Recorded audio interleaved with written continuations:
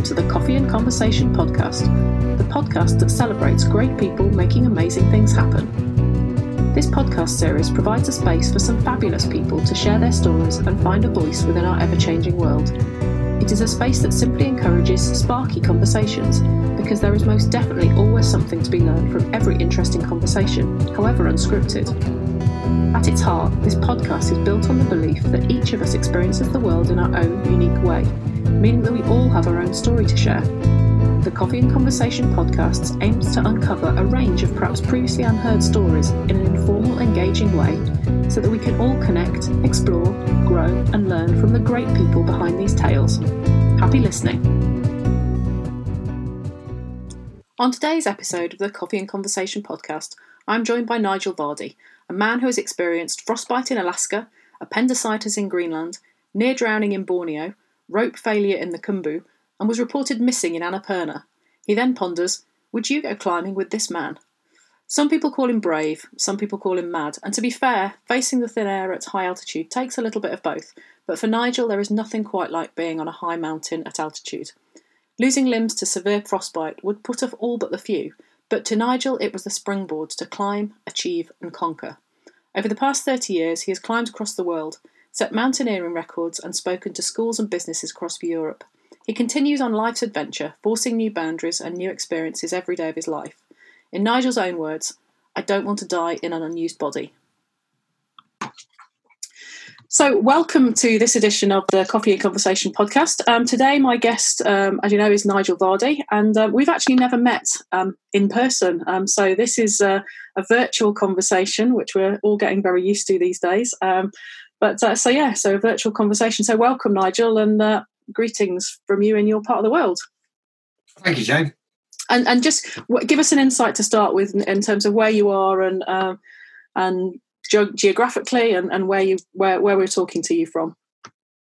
Well, I'm in Belper in Derbyshire. It's a very lovely sunny day out there, and I'm born and bred of this town. I've been here 51 years, and it's part of me, I suppose, really. My parents grew up here, I've grown up here, and it's part of history, but I love it. I've got the Peak District on my doorstep, and I can cycle, walk, and indeed I have skied out of my front door. Oh, brilliant. Well, so immediately, the start of the conversation, we have something in common, because I'm sitting in my house, as ever, in Bonnie Strathyre up in Scotland, and it is a beautiful day, so the sun is out, but we too have skied from our doorstep, and indeed a couple of years ago there was enough snow that I actually created our own piste map of our garden. So we had a little black run and a little green run, and a video of us skiing in the garden, which is good fun. So there you go, immediately a connection, which we didn't expect or didn't know about. So I'm sat as ever drinking a cup of coffee, and I can see Nigel drinking what looks like squash, I think. I'm on cranberry at the minute. I'm still working full time in the electricity industry, and we're in a control room, which is a bit like a windowless, airless bunker at the moment. So I'm drinking far too much coffee in there. So I'm trying to have a bit of a detox for the next few days. Excellent. Well, that sounds incredibly healthy.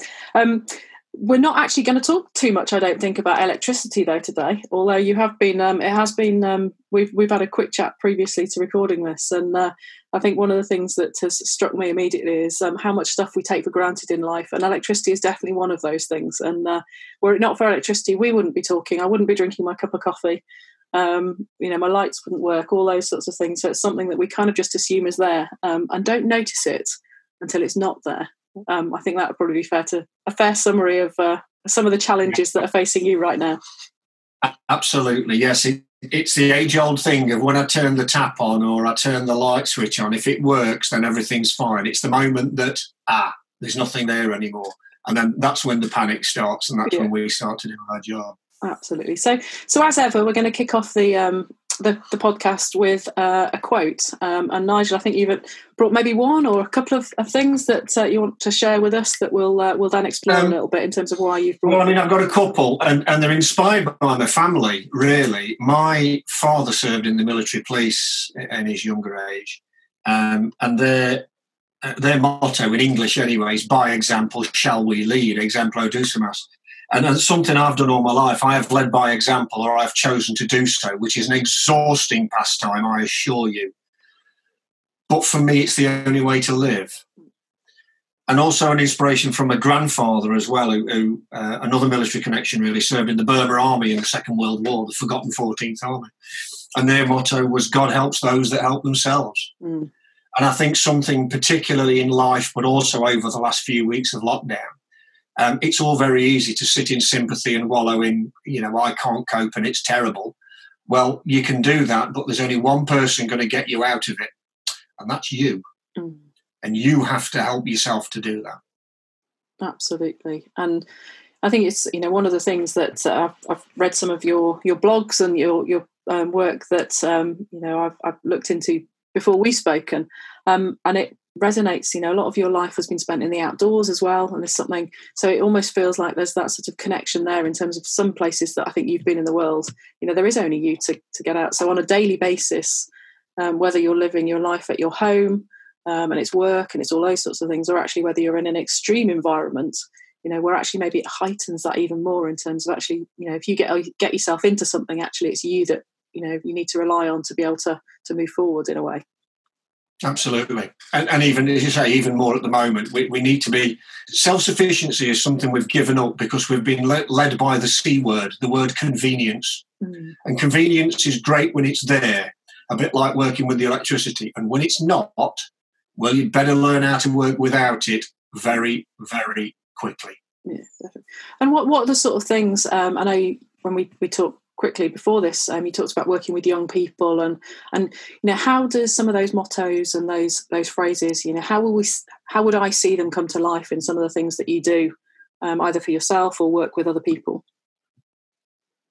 A majority of it is leading by example. If you're working in the outdoors with a group, then you have to take the lead and you have to be the example to everybody else who may not have done what you're doing before. You're perhaps taking a group out on a walk or a cycle or a climb or whatever.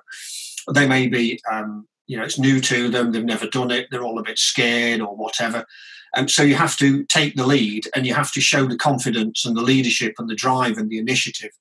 Now, as I said, that can be exhausting because what happens is if you do that, everybody comes to you for answers. And that is a great thing in the fact that they respect you for it, but also what we're trying to encourage into a lot of people is the ability to do it themselves and to lead themselves and to learn themselves and go into the God helps those that help themselves. We're stuck on a climb, as I've been before in the Himalayas or wherever, and it's hitting the fan and everything's desperate. And it's right, well, nobody else is getting us out of this, so we better knuckle down and deal with it. Definitely. And what is it, are you able to say what it is about the outdoors and those sorts of environments that almost give that, give that opportunity for people to learn in a sort of, sometimes it is a risky environment. And obviously, in outdoor education and things like that, you're trying to minimise some of those risks. But, what is it about that environment that you feel enables you to really start to sort of dig deep and look after yourself and lead by that example? I think it's the reality of it. I grew up in farming and the outdoors, and reality hits you. Those cows will not milk themselves. Those pigs will not feed themselves. That machine will not start itself. I mean, we know now there's a much more automated world. I'm going back into the 1970s. And so it was a reality of when we mean get up at 3:30, we mean it for a reason. We're not being funny. We have a job to do. And the outdoors always has jobs to do. It's the reality of the world that hurts. And, we talk about risk. I think we should actually introduce a heck of a lot more into it. I really, really do. My secondary school in the very early 80s, we actually did outdoor pursuits as part of the curriculum. It was actually in the school day, and teachers would take you potholing and caving and would also go sailing, rock climbing, not in a way of scaring people. It was to push the boundaries that little bit more and learn. And it was enjoyable most of the time. Being thrown in a reservoir in the middle of November is not fun. But we did it, and it opened your eyes that little bit more. You worked with people that you may not have worked with before because in a school, you'll always sit with your mates. Mm-hmm. So what they'd say is, right, there's 3 of you in that dinghy, you, and you, get in there and work it as a team. And we seem to have lost a lot of the initiative, I think. We seem to, tiptoe around risk assessments. Now, don't get me wrong, I'm not here to hurt anybody. I'm not here to purposely send anybody home with broken bones and anything else. But risk is how you learn. Mm. And occasionally you need to scare yourself and you'll learn. Hopefully you'll take that learning on board. And,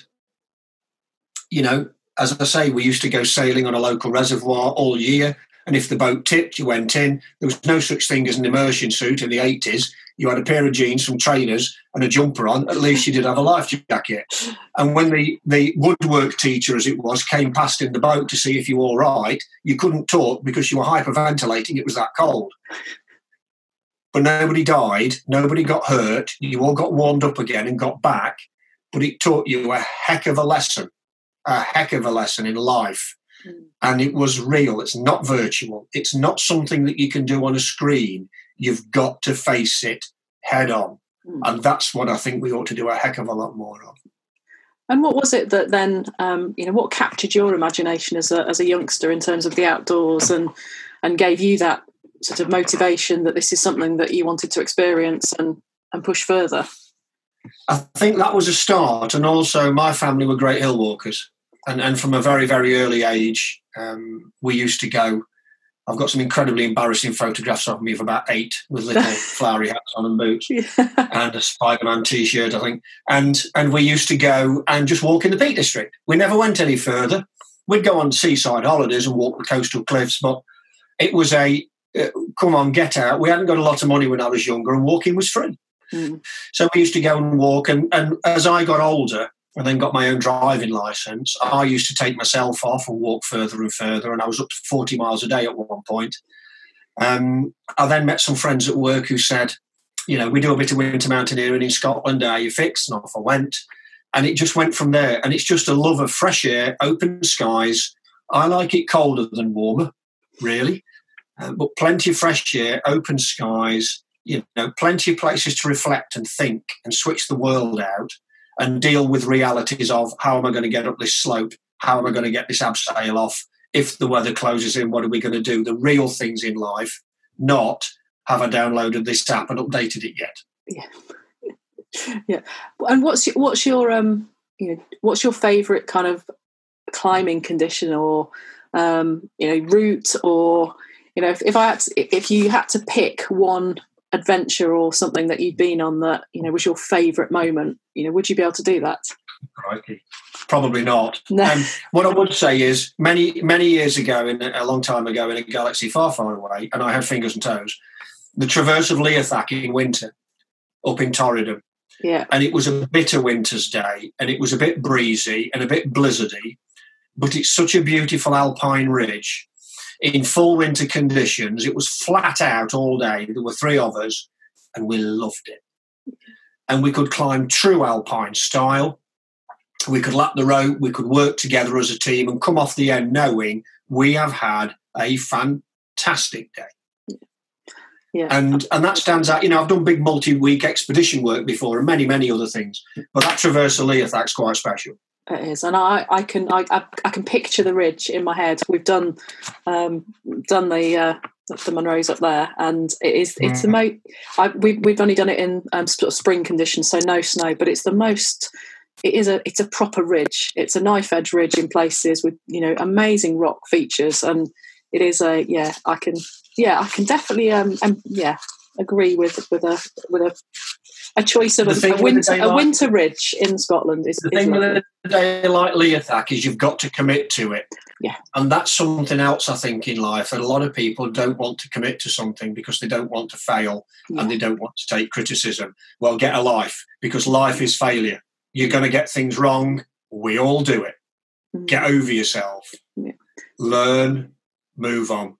And actually, I'm just thinking out loud a little bit here, but there is something interesting about that idea of committing, because there are no escape routes on ridges like Leothak. There are no escape routes, and similarly, I'm thinking about the Annapurna in Glencoe and places like that. Once you're on it, your ways are forward or back. There's no down, off unless you reach those points. So it is something, and so you're weighing up those risks, but also you know that you're reliant firstly on yourself, but also if you're climbing with others, there's a real team ethic there in terms of, you trust your climbing partners actually literally with your life, in that your life is in their hands on a lot of occasions. Absolutely. So yeah, there's quite a nice, I quite like that little message in there around climbing, and it's beyond the sort of giving it a go and being prepared to give it a go. Actually, it's once you're on it, it's committing to it and taking it forward. Yeah. So my brain's going off in lots of different directions now. So what are the sorts of things, in terms of your adventuring, which doesn't stop at Scotland, your adventures have taken you all around the world. What are some of the things that you have learned from your experiences, and have then you've brought back into sort of your leading by example, and what are the things that you've then been able to bring back and share with others in terms of learning or development or whatever it might be? Certainly knowing when to say no is a huge one. I've been on a number of 6,500, 7,000 metre peaks in the past where it just hasn't been my day.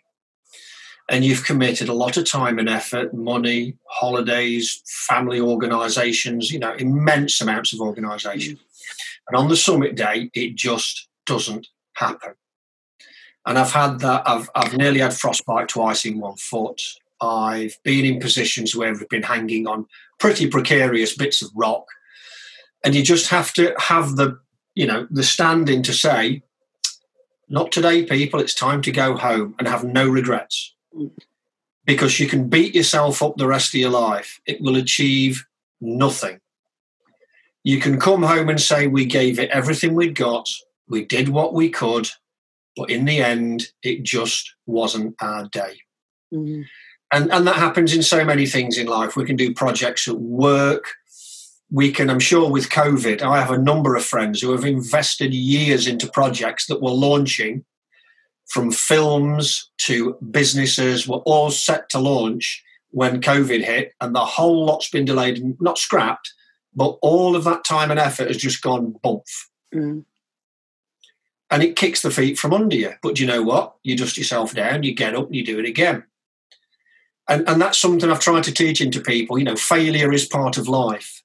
You've just got to get used to it. Nobody will succeed at everything. Mm. Also, something is positive attitude.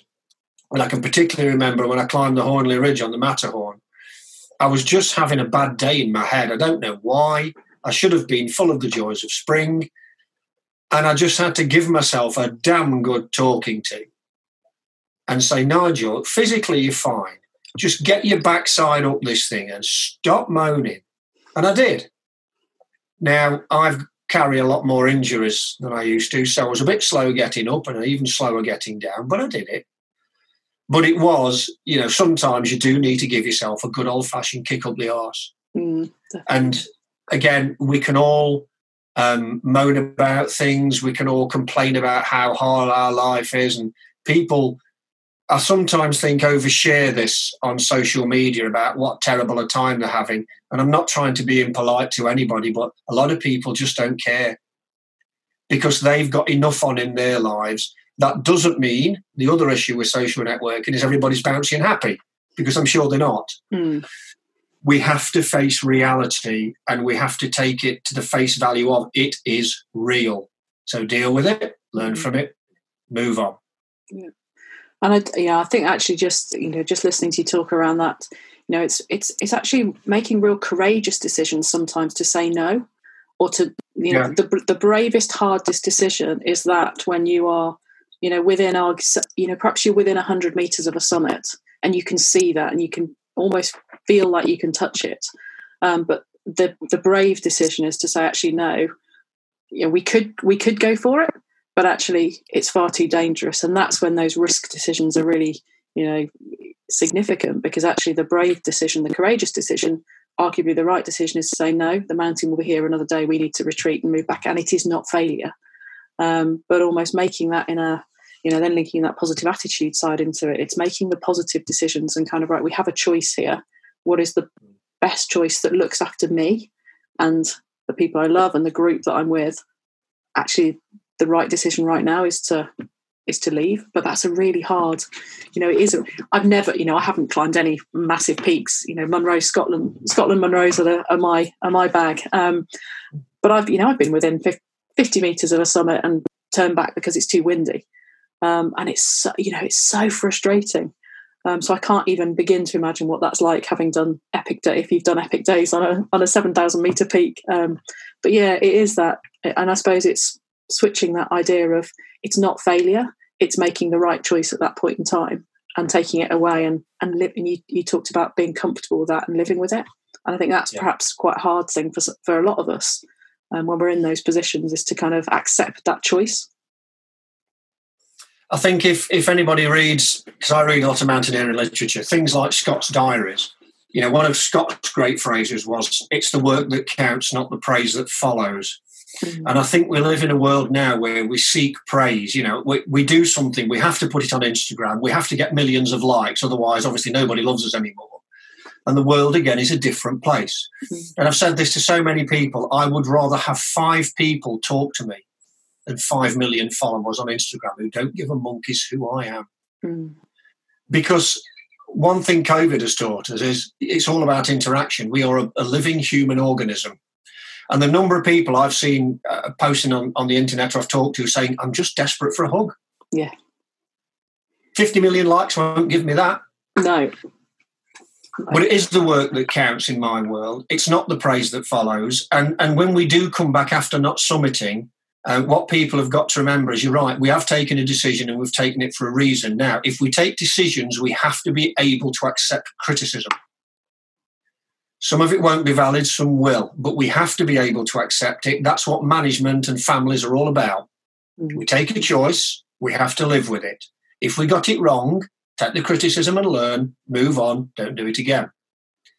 And also, as I say, it's a positive attitude. We didn't summit because, but what did we achieve?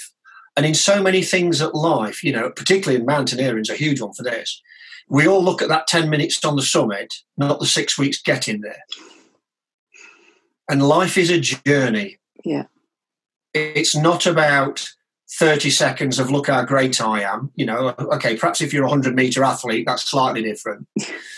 But it's very, very easy to confuse persona with a loud voice. And lots of people think that they're so suave and wonderful and all the rest of it because they shout a lot. And to me, they're the most abhorrent people in the world.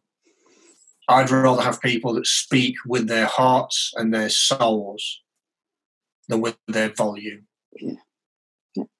And I think what I hear when you're talking around that is this idea, as well as valuing our own achievements and something around self-value and being comfortable with almost who we are and saying that this is what I have achieved, regardless of whether it's what you set out to achieve or not. It's looking and being able to be really happy with that and kind of going, okay, I've done this because it's what I wanted to do and I've really valued that journey, that experience, that climb, rather than then it's only valid if other people tell me it's valid.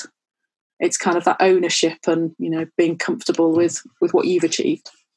I think the thing is, Jane, as well, that why are we doing what we're doing?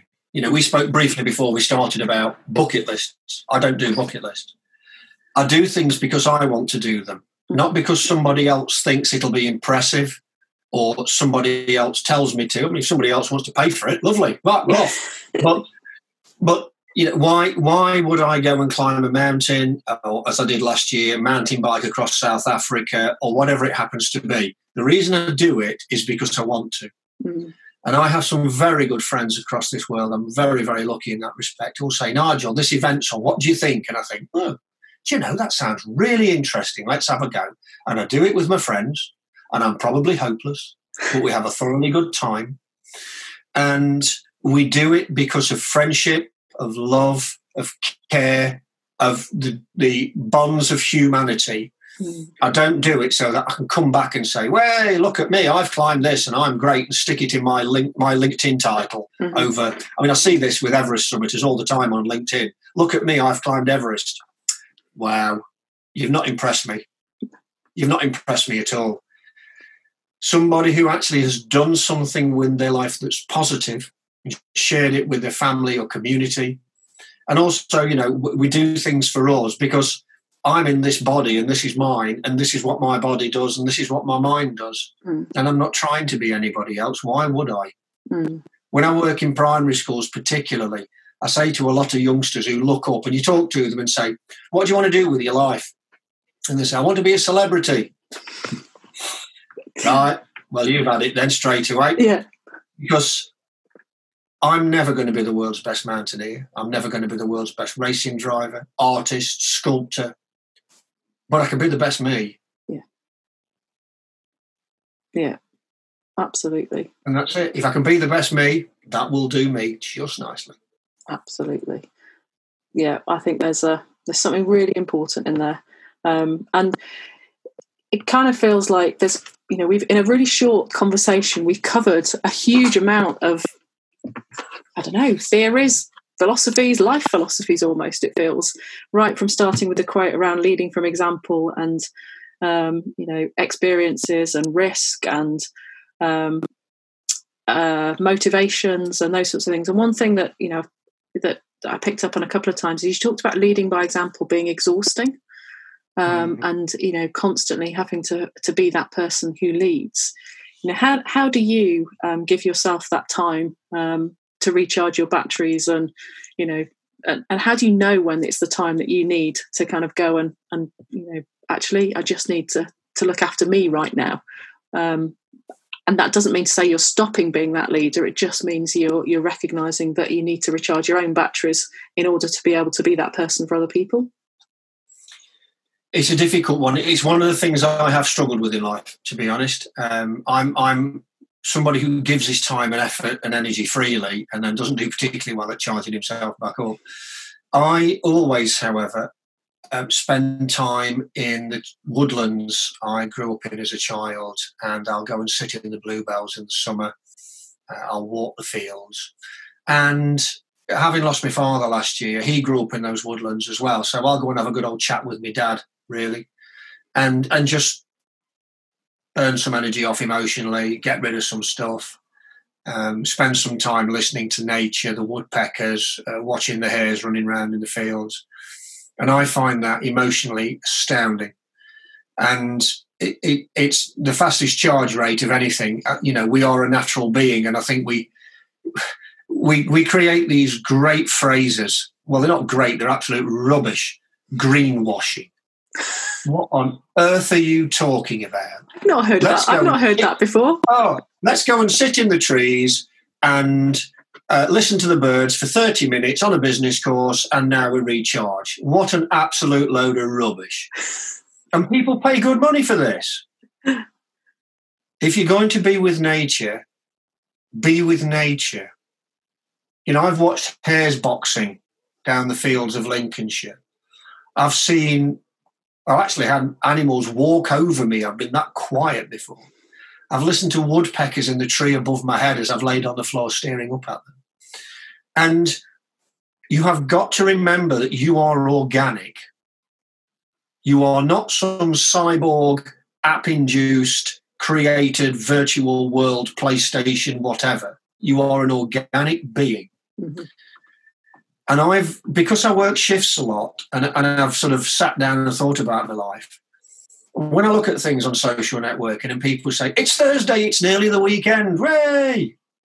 Do you think a single bird on this planet knows what a weekend is? Do you think a single worm in the ground cares what the weekend is? All they care about is living, reproducing, and all they see are the seasons, the sunrises, and the sunsets. Mm. They migrate with the season, they wake up in the morning, and they go to bed at night. And we have induced a world upon ourselves which is frankly unnatural, but we all live in it. It's convenient, but we accept it. When what we should remember is life can be really hard, but it can be hard for a reason. The weather can be foul, and it's there for a reason. And the sunlight and the dark are there for a reason. And at 5:30 in the morning, when you sat on that commuter train complaining about your job, don't come moaning to me, because you have chosen that reason. We have to remember what we are. And that's what recharges me, is being in those. It could be the foulest weather in the world. You know, I've walked over the Cairngorm Plateau with zero visibility in a 50-mile-an-hour crosswind and a blizzard, and probably been at my most alive because I absolutely love it. Yeah, I can empathise with that. There's something very life-affirming about wildness. Alive about it. Yeah, it's so alive and natural and out of your control. And control is another huge subject. We choose to control ourselves to a point that is beyond reality. Yet we accept it. Yeah. So I recharge by being out of control, but also just letting go, lying in the woods, letting nature do its bit for a bit. I'll very often doze off. and just recharge. Yeah. Yes, I've still got a professional job. I have to do that bit. When it's over, I leave. But I know how to segregate the two. Yeah. Definitely. I can, nature and listening to birdsong, there's definitely something very... I hesitate to use the word therapeutic, but just sitting and listening to birds, and we seem to have got so many cuckoos around by us at the moment that you sit in the garden and all you can hear is cuckoos calling to each other, which is it gives you a sense of what season it is because they're there. So I'm just drawing things together, and again, like you've just mentioned, we've covered so many things, and we could have a whole now discussion on control and decision making and all sorts of things. But what are maybe some of your reflections that, for people listening to this, you'd perhaps like to leave them with, or, some of the things that maybe tie some of the things that you've talked about together in terms of the leading by example and helping those who help themselves and the mountains and the outdoors? How would you like to summarise or leave people with a few reflections? I think, obviously, we've talked about quite a lot there. I think we all have wonderful ideas in our life, and we talk about them a lot. And one thing I've looked back on is the fact that very few people do them. And it's a bit like a confusing persona with a loud voice. Actually, just go and do something. You'll very often find the most interesting people at a party are the quietest ones, because they don't feel the need to have to tell everybody how good they think they are. Because you have to know how good you are. And go and do something and prove to yourself how good or wonderful or relaxing or fantastic it was. Don't do things for other people's entertainment in that respect of, I think I need to go and do the Inca Trail because everybody else has done it. If you're going to go and do the Inca Trail, do it for you. Mm. Don't spend your life trying to please everybody else. That really is exhausting. And live your life in the best, peaceful, happiest that you can. Don't expect everything on your doorstep all the time. Things will go wrong. Well, that's just the way the world is. And if you can accept that and work with it, then you're going to be a much, much happier and better person within yourself. And just be the best person you can be. None of us, or very few of us, are ever going to excel in the world at something, but we can be the best mum or dad or brother or sister that we can be, the best, friend, support. That is something I will happily go to my grave with, knowing that I helped people in the best way that I could. And, I'm not lying there in the last few hours regretting the fact that, I didn't summit some great mountain or whatever. Because that to me doesn't mean the same. It's a journey. Remember that. And like any journey, if you run too fast, you'll get to the other end too quick. Take your time and enjoy it. Brilliant. Well, thank you very much for sharing that with us, Nigel. And I think that message of be you and be happy being you, that's what I'm going to take away from this conversation. So thank you very much for your time. It's a pleasure. Thank you. You have been listening to the Coffee and Conversation podcast, the podcast that celebrates great people making amazing things happen. My thanks again to my guest, Nigel Vardy, and also to you for listening. If you'd like to discover more about Nigel's world, his reflections and adventures, you can follow him on Twitter at Nigel Vardy. Until the next time, take care.